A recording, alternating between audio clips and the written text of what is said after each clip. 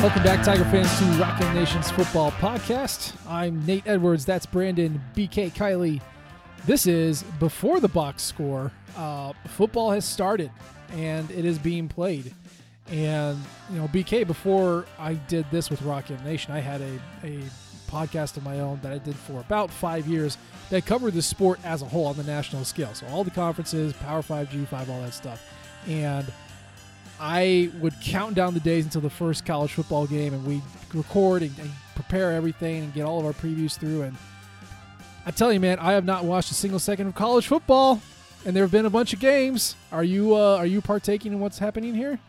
I gotta be honest, man. I watched a little bit of the BYU versus Navy game, and then saw BYU just start the shellacking that ensued. I really haven't watched much at all, though, and I've been surprised by that, but I think it's just there's been so little lead up in terms of like the actual coverage of the on-field product that it's harder this year for me to get into it than it has been in years past, and that's not just the case for college. It's the same thing at the NFL level. There's such limited access for reporters, for analysts to be able to go in and like really report the news that there's less coverage and therefore less anticipation, and it's a weird year for college football and for the NFL. So I really haven't watched that much either. I got to be honest with you.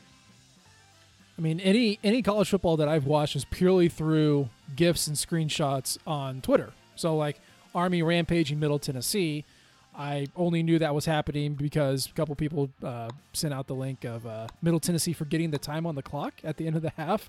I saw that. Forgetting to run a play, or run a play quickly, I should say, as time ran out and they were in the red zone.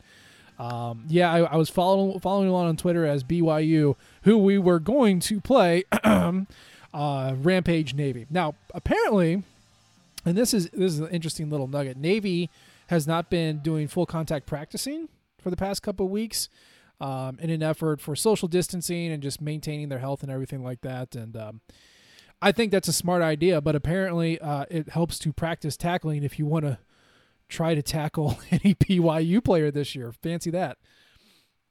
Yeah, it helps to do that. I will be interested to see what exactly Mizzou has done on that route. And I don't know that there's been a whole lot of analysis or reporting as to what exactly they are doing right now. I would imagine that they are doing at least some tackling other than what we saw from Navy.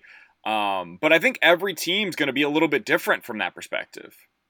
I agree, but it is kind of up in the air. Odom was really weird with his access. Like, started off really closed off, and then it kind of opened up a little bit, but like he as a coach and they as a staff were not super open with the media or super friendly as far as social media goes. And Drinkwitz and his boys are completely different. They got the Twitter videos that they post every day. You can see him, Coach Drink, mic'd up. You can hear interviews with players and coaches, and it's all great. I still have no idea what the hell's happening in there. Like today we just found out that Hiron White has a shoulder injury. He is projected to be a starting tackle, probably the right starting tackle. And he's out, at least through the scrimmage this Saturday. And offensive line was already going to be an area of improvement for 2020. It certainly doesn't help when one of your guys is missing time, but it felt like I knew more at this time last year, and that's not a critique on either Odom or Drinkwitz. I think, to your point, it's just a critique on we can't have people in there, so it's just really tough to know what the hell's going on. Yeah, I think that's fair, and I think that's accurate. I mean, we literally got a report earlier today. We're recording this on Tuesday night at this point, just for anybody listening wondering when the information is kind of coming out. So we're reacting to very recent news. There was a report that apparently the left side of the offensive line is just like completely in flux for Mizzou. Like, they have no idea. That we're not sure. We'll figure this thing out as we go. It's like, oh, okay, so that's how this is going to work. Sweet. On the plus side, if you're looking for the silver lining, it does sound like they know what the right side of their offensive line is going to look like, which I guess is a start. It's a good starting place. That wasn't always the case the last few years. So it's a good starting point, even though it does make me a little concerned that the blind side of whichever quarterback they're going to go with this year, they have no idea who's going to start at left tackle.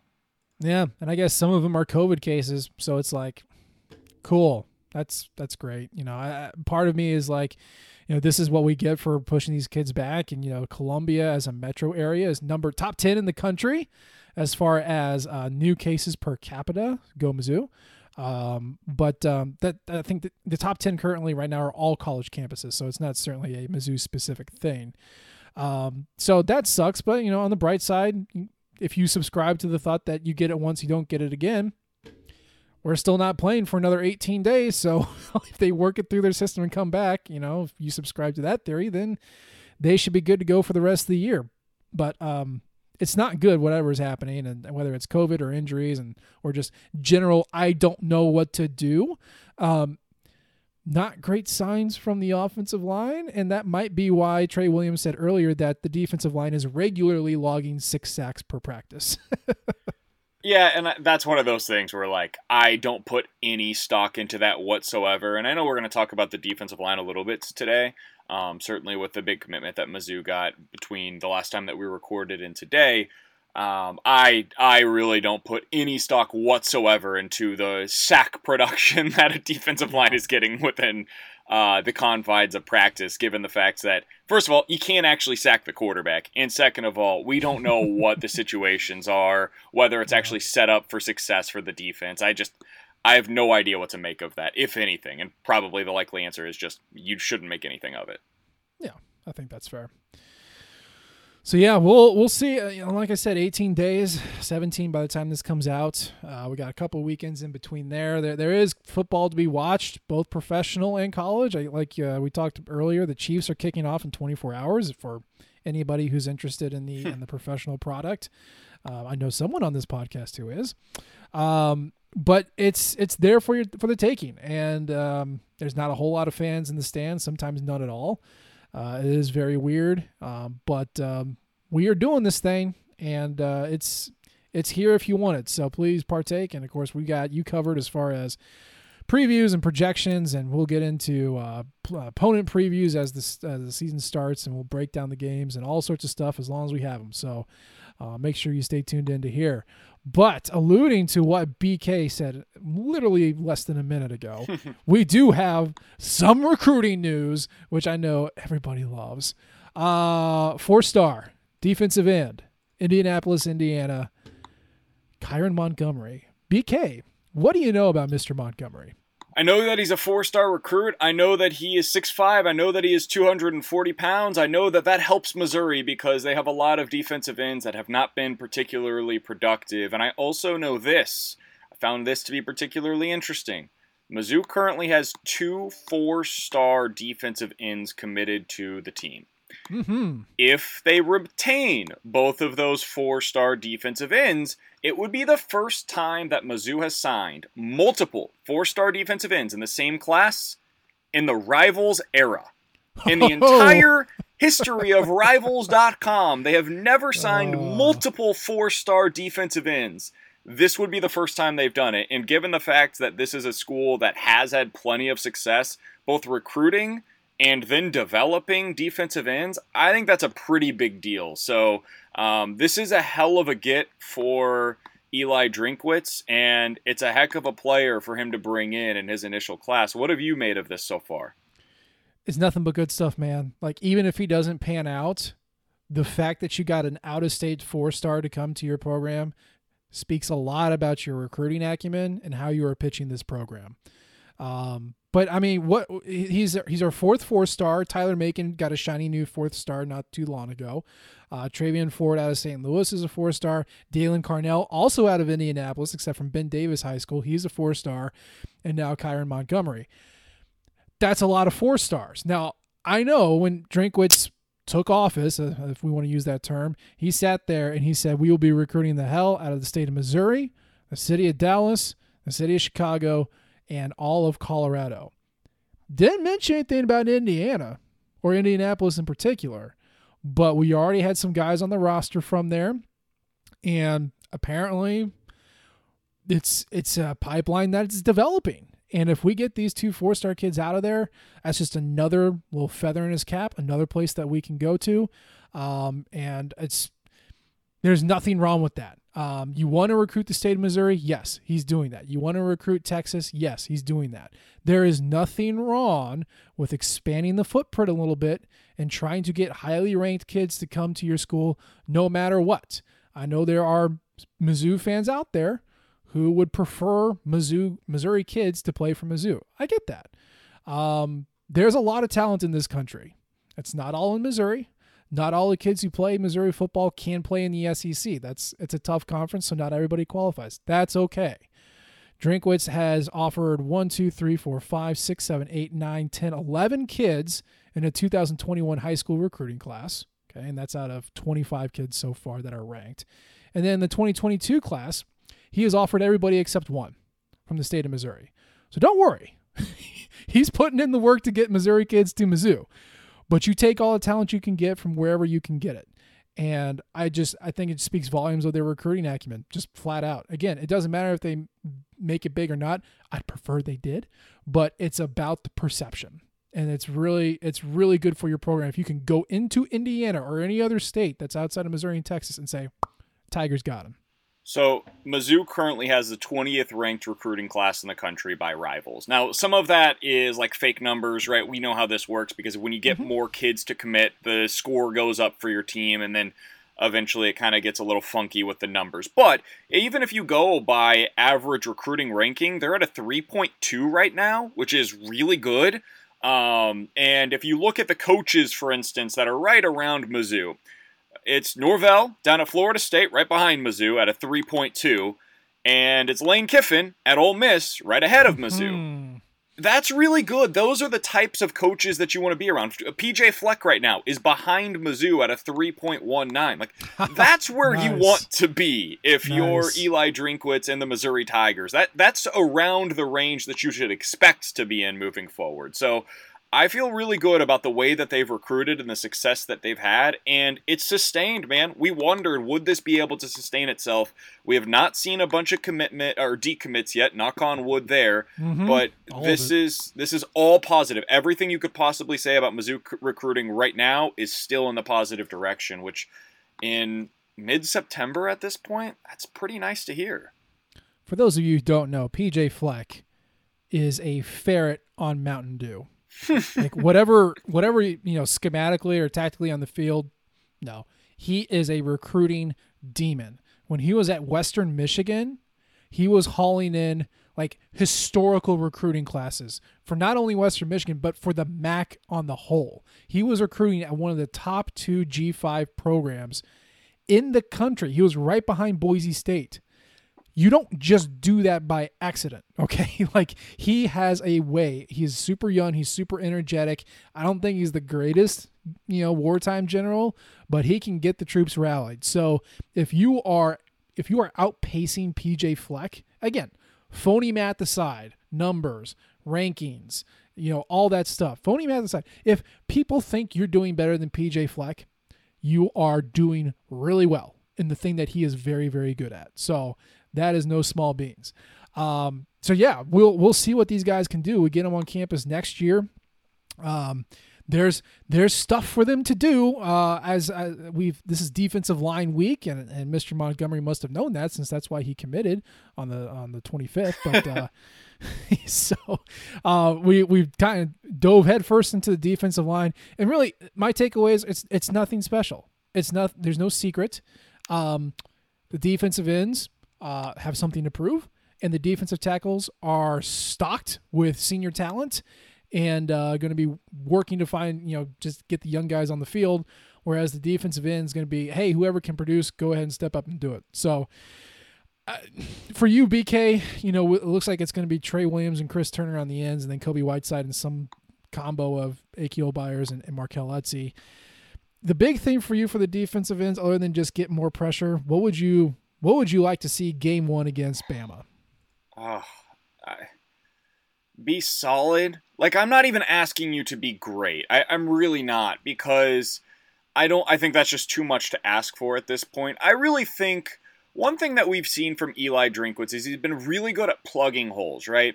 We see, okay, you have an issue at center. Well, he goes out and gets a really good grad transfer to plug that hole. You have a clear deficiency at wide receiver. He goes out and gets 2 of the top grad transfers available at the position.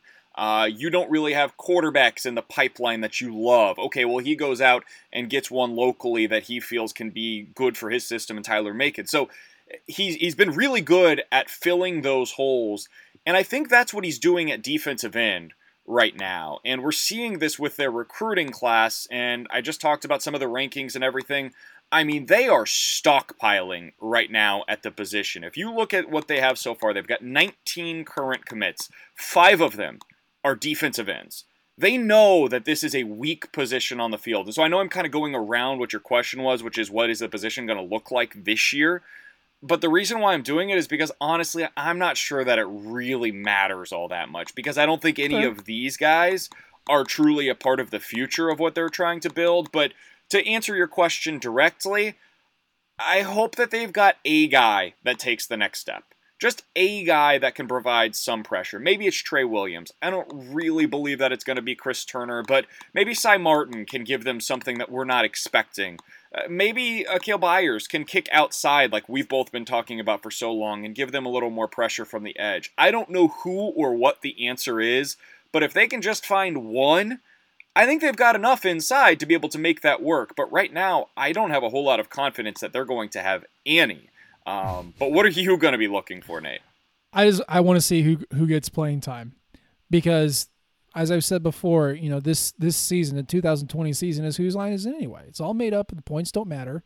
As long as they win, well, I say as long as they win one game. I know you won a little bit more than that. You won 2, which I think they'll get. I'm just like, get me 2 games and then show me what you want to do. Show me what your offense looks like. Show me what, how the defense can carry this team, because it doesn't matter. And I think that might be why I'm so lethargic as far as getting on board with the season. I'm like, there's nothing that's going to be proven here. So this is the greatest live in-person experiment that you can have. This is one gigantic test tube where you can do literally anything and pretty much get away with it, unless you're Jay Hobson at Southern Miss, who got fired after showing his whole ass against South Alabama. That's what happened. That was wild. I've never seen anything quite like that. That was unbelievable. But you're kind of right? Like, this is not a season where you're going to be judged the way that you typically would. And so if your defensive ends aren't perfect, if they're not great, and if you decide to go young as a result, I'm here for it, man. Let's try some things that might be interesting and that allow you to do some things moving forward that will help you in the future. That being said, I go back to what I said at the beginning of all of this conversation, which is I think the answer at the defensive end position is going to be one of the recruits that they're going to bring on campus for next year. I'm not sure it's any of the guys that are currently on campus. So I'm here to try them out to see who can be a part of that rotation in the future as well. Yeah. The downside of that, of course, and this is coming from me and BK, who are out of college. We are not athletes. We are not any part of this. We're not the coaches. We're not part of the staff, whatever. The downside of this season is that you can have some of these guys coming back. And we talked about this, I think it was last show, about the dangers of having a project that doesn't turn out, that says, hey, I'll come back next year. And you go, oh, God. Because this is a rebuild. I know Odom thought he was in a rebuild. We all agree this is a rebuild. And the last thing you want is remnants from the last regime holding back your development. So God love him. I appreciate everything that Chris Turner has done. I appreciate that Chris Daniels has come here. If they don't show me anything this year and decide to come back, I'm going to be really disappointed, because that's going to be snaps taken from Za'Cory Brooks, Johnny Walker this year, and then, of course, Jonathan Jones, Travion Ford, Kyron Montgomery next year. Chris Daniels, if he doesn't leave, that means Montre Edwards has that much more difficulty, that much more in front of him to try and crack through a starting rotation. I'm just like, go go away. Like, you're done. And I'm not saying that that's what they're going to do. And I know it comes across as super cold-hearted, but if I want my team to be rebuilt, I want my team to rebuild with guys that my new coach wants, not stuff that he's inherited from the old guys. And maybe Drinkwitz wants Turner and Daniels and everybody else that, you know, should leave and maybe doesn't. Like, that's not for me to decide. But just sitting here on September 8th in my basement, I'm like, this is the downside. We can hold on to a couple of these guys for a year longer than what we need and slow down the development and the progress of this program as a whole. Yeah, and that's the concern. And I did a little bit of research into the defensive end production, right? And I know you did this as well for a piece, and people should read it at rockmnation.com, kind of previewing what the defensive line is going to look like this year and just the lack of production from that spot in terms of pressure on the quarterback from defensive ends. I looked up defensive ends from Mizzou with at least 7 sacks dating back to 2008. Mm-hmm. And they've had at least one defensive end with 7 or more sacks. So basically more than 1 sack per game, or more than half a sack per game, almost every year. The only exceptions were 2011, which kind of surprised me, 2012, which didn't surprise me at all, and then the last 2 seasons. Those are the only 2 years that they didn't have at least one defensive end with 7+ sacks. And if you look specifically at the production from defensive ends sack-wise the last 2 years, it's embarrassing. 4 sacks last year, 6.5 sacks from the position as a whole in 2018. So not only did they not have a player reach 7 sacks in either of the last 2 years from the position, they didn't have the position reach 7 or more sacks as a whole. Every single player that got snaps as a defensive end for Mizzou. So it's just fallen off the face of the earth. What was once known as D-line Zoo has now become just a vacuum for production at the position. It's weird, man. It's got to get fixed, because in the college level, if you can't get pressure from the edge, you have no chance with the way that teams are playing now offensively. Yeah, it is all passing game. If you can't stop the pass, one of the best ways to do that is to hit the quarterback. If you can't do that, you're not going to succeed. Do you remember Striker Sulak? Yeah. Yeah, like a good college defensive end. Really good. 10.5 sacks back in 2008. Yeah. 2-star out of Texas under the Cool system. 10.5 sacks in 2008. Chris Turner and Trey Williams, for their entire careers combined, 11. 11 sacks. That's 3 seasons. 6 seasons if you combine the two. So that's where we're starting. One Striker Sulak. 1 year of Striker Sulak is what we have coming in for their careers. So it's not super great. Now, on the flip side, I mean, the defensive tackles are great. It's just figuring out, is there enough snap distribution to get everybody on the field? Because that's really going to be the strength. And unless, like we've said, like we've harped on, unless Byers bounces out outside, you're not going to get all those guys on there at once. So I'm not totally sure what the interior of the line is going to look like. I don't think it matters too much. One really interesting nugget that you all will get from me tomorrow when the defensive tackle position drops is that of every defensive player on this roster, Bill Connolly, the Godfather, does do defensive yards per play. And that is a metric that measures when a defensive player makes a tackle, on average, how many yards has the ball gone when that player makes a tackle? Really interesting. Like, it's not scientific at all. It's just a little interesting little nugget. Yeah. Of all the defensive players on Missouri's roster, Kobe Whiteside is the only one who averages negative yardage when he makes a tackle. And that's not just last year. That is his entire career so far. Now, keep in mind, he didn't play a whole lot before last year. So you're dealing with a little bit of small sample size before then. But you don't average minus 0.9 yards per tackle on accident. You just don't. And Kobe Whiteside has done that. So I thought that was pretty cool.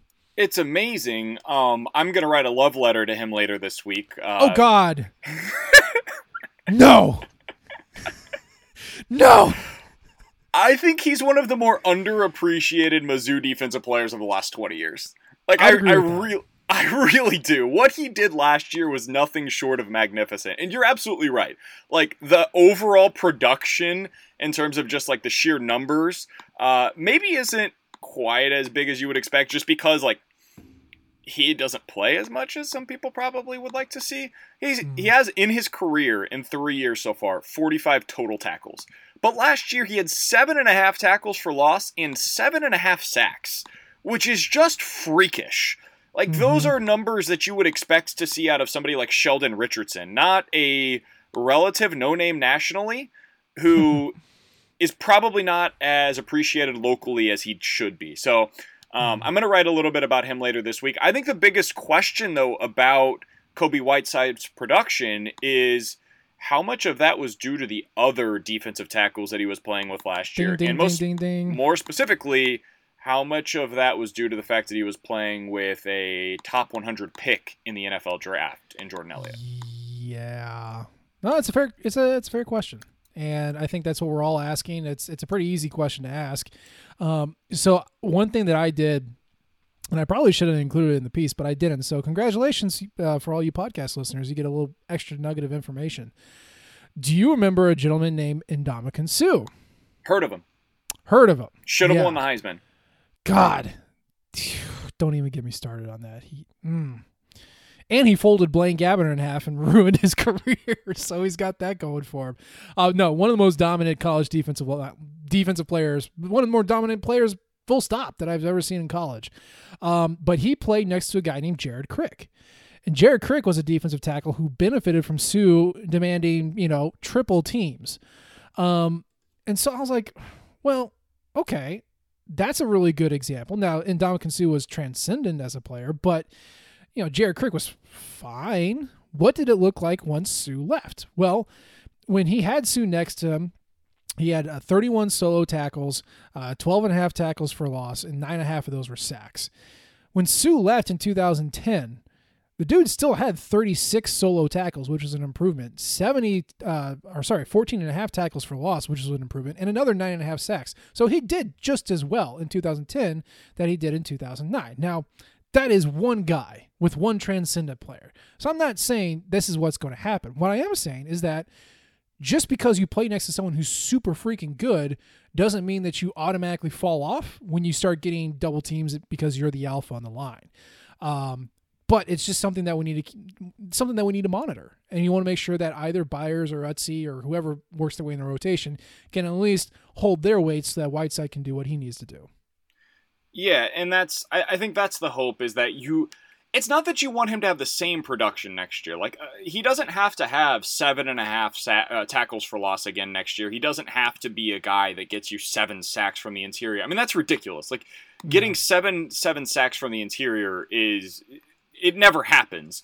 I'm frankly not expecting that to happen again next year. But you just want him to be solid. Like, can he give you 4 sacks next year? Can he give you 5 tackles for loss? Like, just don't go completely off the face of the earth. And if you can do that, well, then you're thrilled with the production that you're getting from a player that is objectively good, even if he's not giving you quite the same numbers that he did a year ago. Yeah. I mean, let's be frank. He's probably not going to do better than that. So we just expect, do what you got to do. Really, what you're expecting is, like, as the unit itself just improves overall, because you got starters returning across the board. You would hope that means it has to get better. It has to get better, man. Like, we can't just sit here and not get pass rush production like we had in the past. The secondary has some talent, and Jarvis Ware and Enos Rakestraw, from everything that we've heard from practice reports, is a beast, but you got to give them.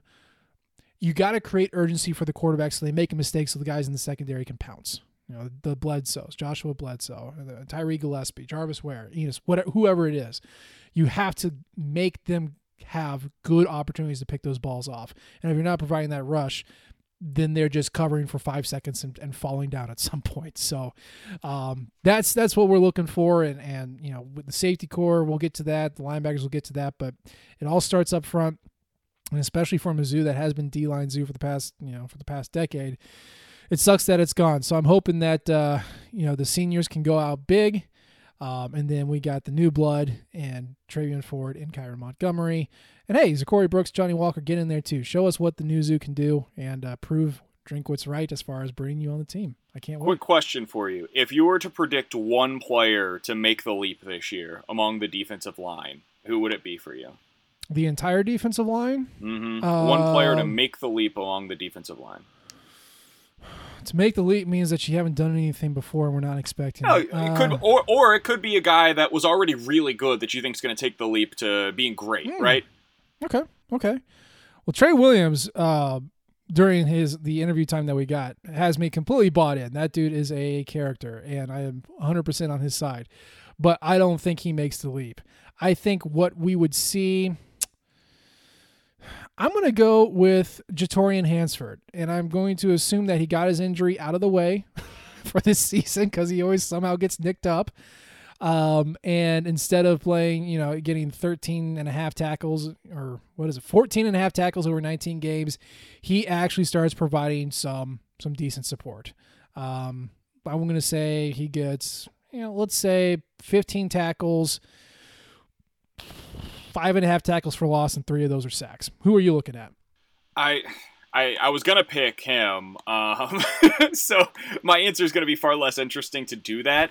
So as a result, in order to switch things up here at the very end, I'll go Akil Byers. I feel like every year over the last few years, they've had a defensive tackle kind of take that next step to kind of fill in for whoever the previous one was. I think Jordan Elliott did that last year after he took over for basically the Terry Beckner role. So I'll go ahead and go Akil Byers. I think he's going to be a guy that takes that next step. And I really do think at a certain point, there's going to come a point in time when they have to bump him out. They have to bump him outside because they're not going to get the production that they're looking for from their defensive ends. I can't see it. And when that happens, given the depth that they have inside, I think they go Byers outside for a little while and see what that looks like. And so I'll go with him as my guy to take the leap. It can't hurt. I said it in the defensive end piece. I repeat myself in the defensive tackle piece. Why not? Why not bump him out? He's a bigger end. I think he's at 305 right now, which is hefty. But you could still have him as a strong side defensive end playing the run. I would trust him over Chris Turner at this point. I don't think that's absolutely crazy. So if you do short yardage package or you just do, goal line package, just trot out your base line with Byers at an end. Why not? Why not do that? Again, I'm no coach, but I am completely in agreement. We should at least see a little bit of that as we go throughout the season.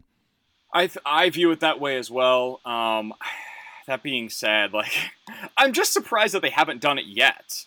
I don't totally understand what the explanation is as to why they are still waiting to do it. So maybe I'm wrong, and maybe he's just not going to be able to translate out there, but I feel like he should be able to, even if maybe the coaches don't seem to see it that way. Well, I mean, Walters is still here. Haley is still here. So those guys haven't changed, but Drinkwitz is now in their ear. And if he makes them better or starts challenging some of their preconceived notions, maybe that does mean that Byers sees more time. Who knows? There's also a chance that he just doesn't practice very well. That's always one of those things that we as fans don't understand, but as coaches, you need to be consistent on that. If you show up at practice and just fart your way through the hour or 2 hours or whatever it is, no, you're not going to see time where you want to play. No, you got to give me your all during practice. I think one of my favorite little snippets from Drinks Mic'd Up was, "It's practice, man. You can get away with anything in practice. Just give it a shot." That's basically it. That's what they're looking for. Are you buying in? Are you giving effort? Are you looking forward to the game? You can't just show up at the game and just expect to play. So that could be it too. I just hope we see it, man. Because at a certain point, they have to get production from the position, and they haven't had it for 2 years now. So what have you not tried? Throw that at the wall and see if anything sticks. That's where they are. They are really at that place of desperation now. Yeah. Well, speaking of... Oh, crap. I had a transition, and I've already completely lost it. So moving on. I had a really interesting thought experiment that I wanted BK and I to go through, and it's going to be a little wonky, and it's not super Mizzou specific. Well, kind of is, but here's the point. We already have college football that's starting off, and we already know that the Big Ten and the Pac-12 are not participating. So if BK and I could wave a magic wand and pick 5 players from Big Ten and Pac-12 teams and bring them onto Mizzou's roster currently. And so if whether they're a junior or senior, whatever, they keep their eligibility, they just come to Mizzou, okay? And we get to have them on our team going forward, whatever going forward means. We could pick 5 players from the Big Ten or the Pac-12. Who would we pick and why? And so I wanted to kind of go through that exercise and kind of build almost a dream team of Missouri Tigers. And so we'll go back and forth, BK. We'll kind of alternate here. The rule is that you and I can pick the same guy if you want. But once you pick one guy from a school, you can't pick another guy from that school again, because otherwise we just take Ohio State's entire roster and call it a day. So you can pick one guy per school. You and I can pick the same one, but it's 5 guys from the Big Ten or the Pac-12. So I will let you are the visiting team, so I'll let you pick first. Who would you first add to Mizzou's roster from either a Big Ten or a Pac-12 school? My first overall pick. Man, this is a tough one, but I think I'm just going to go ahead and go for it. I'm going to go out on a limb here, and since you told me I could pick literally anybody, Big Ten or the Pac-12, I'm going to take a young man that goes by the name Justin Fields. Hey. He plays the position of quarterback, and he happens to be very, very good at it, and Missouri doesn't currently have one, so we are going to go ahead and add him to this Missouri Tigers team, and suddenly a team that we are not expecting a whole lot from looks like a legitimate contender in the SEC East. God. For those of you who'd like to know, Mr. Fields had a 67% completion rate last year, threw for 3,273 yards, 41 touchdowns to 3 interceptions. That is 13.8 yards per completion, only an 8.1 sack rate. And he also added on the ground 106 rushes for 689 yards and 10 touchdowns. So the dude is good. You add him to any team in America, that team is mucho better than what they were. And yeah, he would definitely carry this team for a while. So that would also be my first pick, BK. I'm in complete agreement with you on that, to the surprise of nobody. So if you had a second player, who would you go after Justin Fields? So this is where things get really interesting because, as you said, you can't pick up another player from the same team. If I could, I would just continue going down the Ohio State roster and just taking all of them. Including tackles, guards. Shaun Wade is an unbelievable cornerback that they have on their roster. You could literally raid their roster and feel really good about it. One quick follow-up question for you.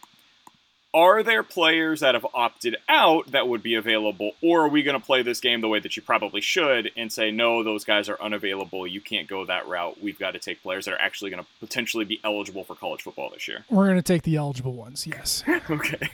Yes. Otherwise, we'd also take Rondale Moore and like Micah Parsons and all that stuff. So, and the tackle who I never understand how to pronounce his name correctly from Oregon, who's Penei Sewell. Yeah. Yes. Yeah. He's very, very good. Instead of him, I'm going to stick at the position of tackle, and I'm going to take Walker Little from Stanford, who is also very, very good at football. Walker Little, I believe, has been like, what is that, the Remington Trophy? Like, since he started playing college football, like, the dude walked on, and he was like, oh, yeah, this guy's totally going to win the Remington. That is a good one. Now, Stanford has not been the Stanford that you might think of, the run, bully you over with just 3 yards in a cloud of dust. They're not quite that anymore. They're a little bit more explosive pass or nothing, but he has been absolutely excellent. And he is, I think he's probably going to be, well, you tell me, is he an NFL first rounder? Probably, yeah. The way that the NFL draft works, you just never know. But as of right now, based on every expectation, I would think that he will be, Yeah. So, I mean, Stanford has a very proud offensive line tradition, so I think that's an excellent pick as well. For my second pick, I'm going to address what we were just talking about. I'm taking Kayvon Thibodeau from Oregon, the 5-star recruit who selected Eugene kind of in a surprise over USC and a couple other big names. Now, Oregon's no slouch. Obviously, they're not like mega blue blood, but they've been to national championships, but it was still a coup. You typically don't see Oregon going into Los Angeles and snatching 5-star anybody's out from the nose of USC, and that's exactly what Oregon did. Now, I think Thibodeau was almost an Alabama lean, I think, towards signing day. but kind of surprised everybody when he picked the Ducks. But I mean, he was a true freshman last year, and he had 14 tackles for loss. 9 of those were sacks, and he had 15 run stuffs and batted down 3 passes. Like, the dude is just all over the place, and we don't have a defensive end that's done that in their career. So I'm going to go Kayvon Thibodeaux and really beef up the Missouri defensive line. So for my next pick, that's a fantastic pick, by the way, because they could use some, as we've been talking about for the last 20 minutes, they could use some help on the edge, to say the least. Again, another one that I'm going to butcher his name, Pat Freiermuth, the tight end yeah. from Penn State, who is just an athletic freak. I'm going with him because the Tigers could use another weapon at the tight end position. Go 12 personnel all day. Just one running back, 2 tight ends, by the way. And just go with him. Put Daniel Parker on the field with him, and let's just see what the offense looks like from there. I like it. He is a big dude too. Like, he's huge. He can do both. He can block and catch. So that's an excellent addition. So let's see. I got my quarterback. I got my defensive end. I need a lineman, but have you heard of the name Elijah Molden? No. So Elijah Molden plays for the Washington Huskies, and he is. So you know how Isaiah Simmons for Clemson, like, played everything basically. Mm-hmm. Yeah, he was a linebacker. He was. He wasn't a defensive line, but he's a linebacker. He was a safety. He was a nickel cornerback. Like, he did a little bit of everything. Mm-hmm. And Elijah Molden is very much in that mold. He sees most of his time at corner, but he also plays safety. He, as a corner / safety, led Washington's defense in total tackles with 62.5, had 5.5 tackles for loss, 13 passes broken up, 4 interceptions, 3 forced fumbles. That is 25.5 havoc plays from a guy who split his time at both corner and safety. He is incredibly disruptive. He would be, Jarvis Ware is good. He's not that good. So if you could have him, Jarvis Ware, Elijah Molden, and then work in Rackstraw as a nickel, that would be an excellent secondary to pair with a defensive line that now has Kayvon Thibodeaux. So I like that. I love it. I love that option. Who are you going to go with next? We are now 3 in, correct? We are 3 in. You got it.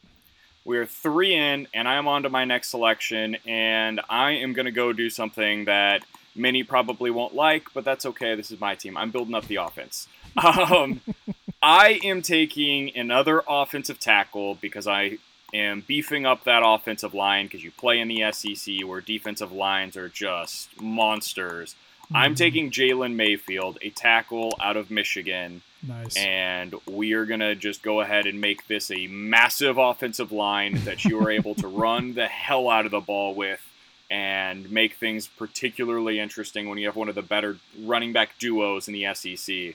So I will go with Jalen Mayfield, an offensive tackle out of Michigan. I like it. I'm also going to go offensive line because, again, we've talked about it at the beginning. It's a little bit of an issue. I think I want to take Abraham Lucas out of Washington State. I understand that I might be a little bit too college football hipstery for a Mizzou podcast. I just follow way too much of this stuff. But Abraham Lucas is maybe... Well, according to Pro Football Focus, he is the second best Pac-12 tackle outside of Penei Sewell. He's 6'7", 324 pounds, has the second highest grade of returning Pac-12 tackles. I think that's going to be, no disrespect to the guys that we have, they're just not super tested. I would take that, a guy who's very used to the Mike Leach air raid and passing, basically pass protecting all the time. I would take that guy and slap him on the left tackle to protect Justin Fields' blind spots. So that's who I'm going to go with. So with my next pick, I am going to go ahead and take one of the guys in the Big Ten that surprised some people. And once again, because this has been a theme of this podcast, I'm going to butcher the hell out of his last name. George Karlaftis. Oh, out of Purdue? Yes, a freshman defensive end from Purdue that last season was just an absolute monster. Finished the year with 7.5 sacks on the season. As a true freshman, he is going to be my selection. I like it. That dude, looked like if you take a look at his high school tape, it looks like this scrawny little white guy. And you're like, who is that? But he hit a growth spurt. He's 6'4", 265. 42 tackles on his own, 17 tackles for loss, 7.5 sacks, 20 run stuffs. Yeah, oh my good God. Oh, jeez. We're gonna go ahead and add that guy to the defense, and hopefully things get a little bit better next year. Oh, do I want to add him? Oh man, do I? I don't know. Maybe I do. I don't know. I don't want to repeat though. Here's what I will do. I have a quarterback. I have a defensive end. I have a corner. I have a tackle. I feel good about running backs. I feel good about our wide receivers, even though we haven't seen them play at the SEC. So I want to go linebacker. I want to take Cameron McGrone out of Michigan. He's a 5-star. I remember he was coming out of college. I'm doing this mostly based off of reputation because he had such incredible high school film and hasn't really done a whole lot of Michigan so far. But whenever you read practice reports, it's like, oh man, Cameron McGrone just took an offensive tackle, benched him, and threw them outside the stadium. It's just all this crazy it's all these crazy stories about how athletic and how awesome he is. So let's see here. Last year he did 15.5 tackles, 9 tackles for loss, 3.5 sacks, 12.5 run stuff. So yeah, he didn't play a whole lot, but for what he did, he made a pretty big impact. And if I put him next to Nick Bolton, I'm feeling pretty good about my defense. So this is my final selection, correct? Yes, that's correct. So with my last pick, I am going to go ahead and go with a linebacker because I'm going to add to what is already a strength on the roster. Kwoni Dang, linebacker out of Cal, who is 6'6", 220 pounds, had 120 total tackles last season, went the JUCO route, and is just a monster, a physical specimen. I want to see that guy next to Nick Bolton, and let's just see how things go from there. I have a feeling you're going to get a hell of a lot more athletic at the position, and you're going to have a known commodity next to Nick Bolton, which right now they really don't have. I think that's one of the biggest questions that we don't really talk about a whole lot just because we believe in Nick Bolton, and that's probably a position that could be upgraded. Well, in some fairness, we also believe in Devin Nicholson. Well, do you believe in Devin Nicholson? Maybe. Do you believe he exists? he's a person that plays football for the Missouri Tigers and occasionally got into the game a year ago. But last year was just so weird with the way that they would play their linebackers. A guy would start one week, and then the next week he would be 7th on the depth chart. It's wait, what happened to him? So I don't know what to expect out of any of those guys that are potentially going to be next to Nick Bolton this year, to be honest. Yeah. I mean, it would probably be Nicholson would be my pick. I mean, he only played in 7 games, 17 tackles, 1 tackle for loss. He was not super disruptive, but he was still trying to figure things out. Apparently, Chad Bailey's having himself quite a fall camp. And a lot of the guys have mentioned him. Yeah, and he was a former 4-star out of Missouri City, Texas. And I personally have been waiting for him to kind of, poke him with a stick, do something. But he's been injured, so that's my fault for pushing him. But if he has a good camp, that's great. I hope he takes over. But yeah, you take a 6'6" guy, good God. He's just got to stand there and he takes away an entire passing lane on his own. That's incredible. Yeah. That'd be an awesome addition. Also, I don't know if you're looking at this. So you said Dane had 90 tackles. Uh-huh. Cal's leading tackler last year was Evan Weaver, their other inside linebacker, with 141. Were they just on the field the entire game? He might have been. It was 141 tackles, 11 tackles for loss. Oh, that's such a middle linebacker. 2.5 sacks, 14 run stuffs, 3 passes broken up. Yeah, just a bit. You thought, oh my God. Remember 2015 when we had Kentrell Brothers? Mm-hmm. That was, I think he did 100 and... Was it 120? So I think it was 120. That sounds for... I got to look it up because, we're doing good radio here. Kentrell Brothers, 2015. He had. Oh, this says 152. I think that's a little too generous. But I think it was 120 was the official stat. I thought that was the case, but I could be wrong. Well, regardless, Evan Weaver, that's ridiculous. 141. Go. Oh my God. I hope he's in the NFL because that's impressive. Is he? All right, are you on your final one here? I think so. Let's see here. So I got Justin Fields. No. Oh, geez, I'm done. Justin Fields, Kayvon Thibodeau, Elijah Molden, Abraham Lucas, Cameron McGrone. I'm done. So here's what we do.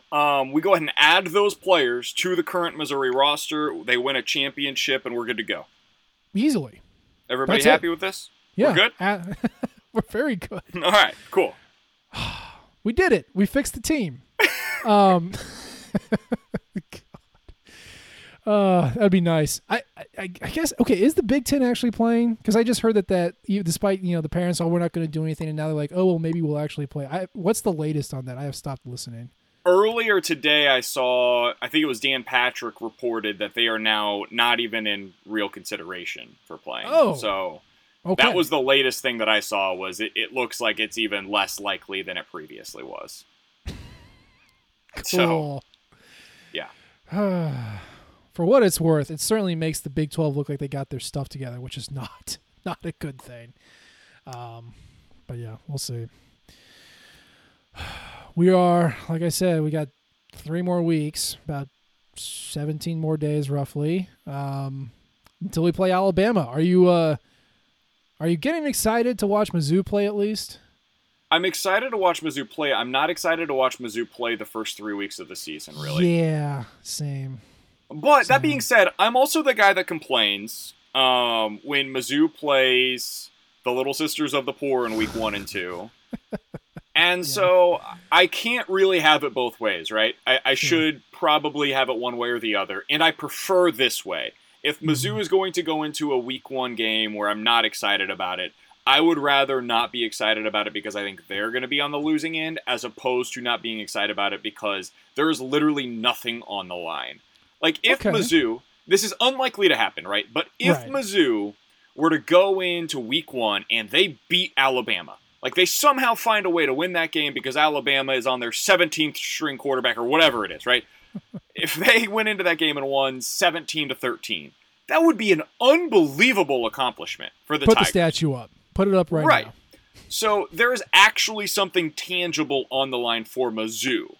Meanwhile, if they went into that game playing SEMO, the only thing that could possibly happen in that game for Mizzou is a letdown. There is nothing good that can come out of that game.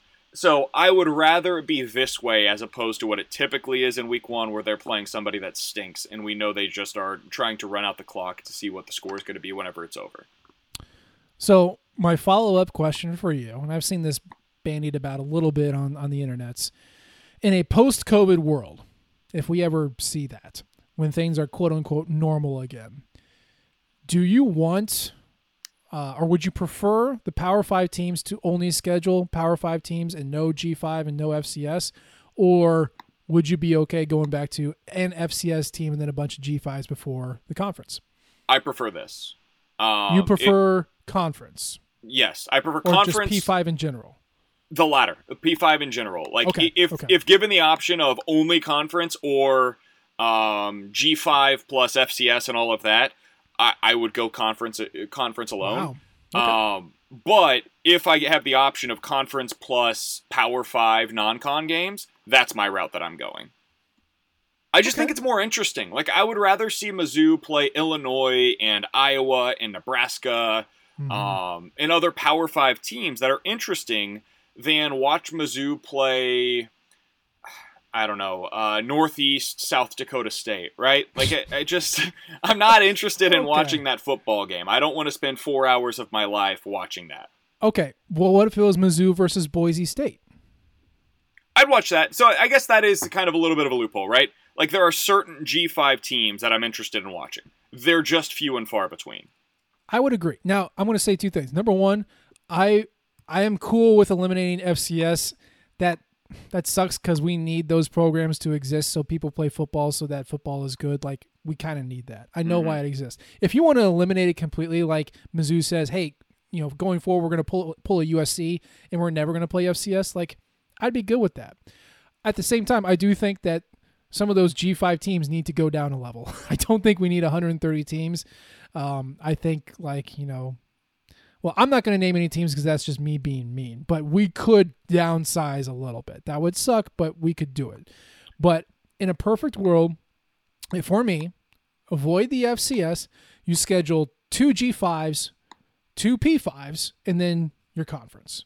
Or instead, a G5 and out-of-conference P5, and then play everybody in your conference. Like, come on, that's not too hard. But I do like the better quality opponents, even if that means you're going to lose. I think that's better for the sport. You do need some cross-pollination in the conferences to give you an idea of kind of how everybody's doing, but I'm not a fan of only conference. I don't like that at all. Yeah, I don't love the idea of only conference. I just like it in relation to what we've had in the past. Does that make sense? Yeah. Like, I think this as an ulterior, I prefer Mizzou's current schedule to the one that we were supposed to see this year. I'll put it that way.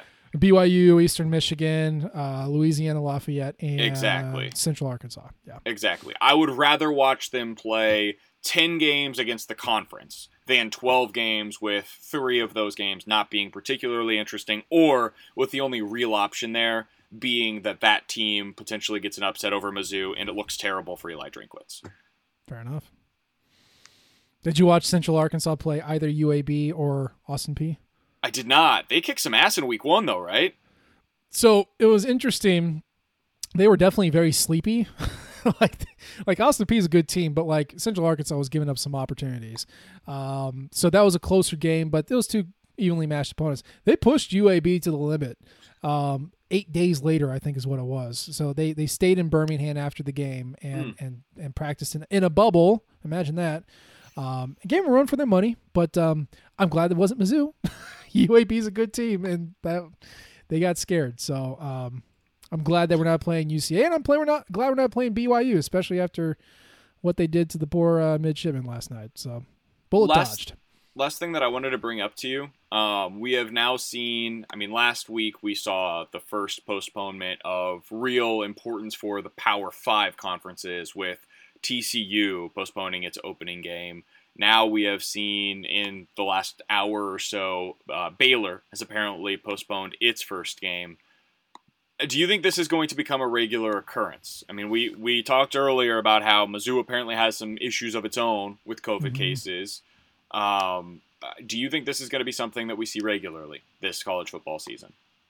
I certainly don't think those are going to be the only two. I don't think it's going to be every team has a postponement, but I would say that at least once a week we'll see a team or a game postponed. Kind of feels like that's just going to happen. I think so too. I think this is, you said it earlier, it's like, whose line is it anyways? None of the points matter. Nobody knows how they're awarded. I think this is going to be a season where just appreciate every Saturday whenever Mizzou is scheduled to play that they play. Like, go into it expecting absolutely nothing in terms of like them playing. And then if and when they play on that Saturday as scheduled, be thankful that they are. And then hopefully the next week they do it again. Because I don't know how long this is going to last, if it is going to last, and what it's going to look like if it does last. But I know that at least we're getting to watch some form or fashion of football, and so far, that's all we can really ask for this year. It is. And that's our show. We appreciate you guys tuning in, doing the downloads, doing the subscriptions. Go ahead and leave us a comment, rate us. We love all types of feedback, so send it our way. You can follow us on Twitter. I am at Nate G. Edwards. He is at BK Sports Talk. You can listen to him on 101 ESPN, on the radio, the terrestrial radio, or streaming, 11 o'clock Central.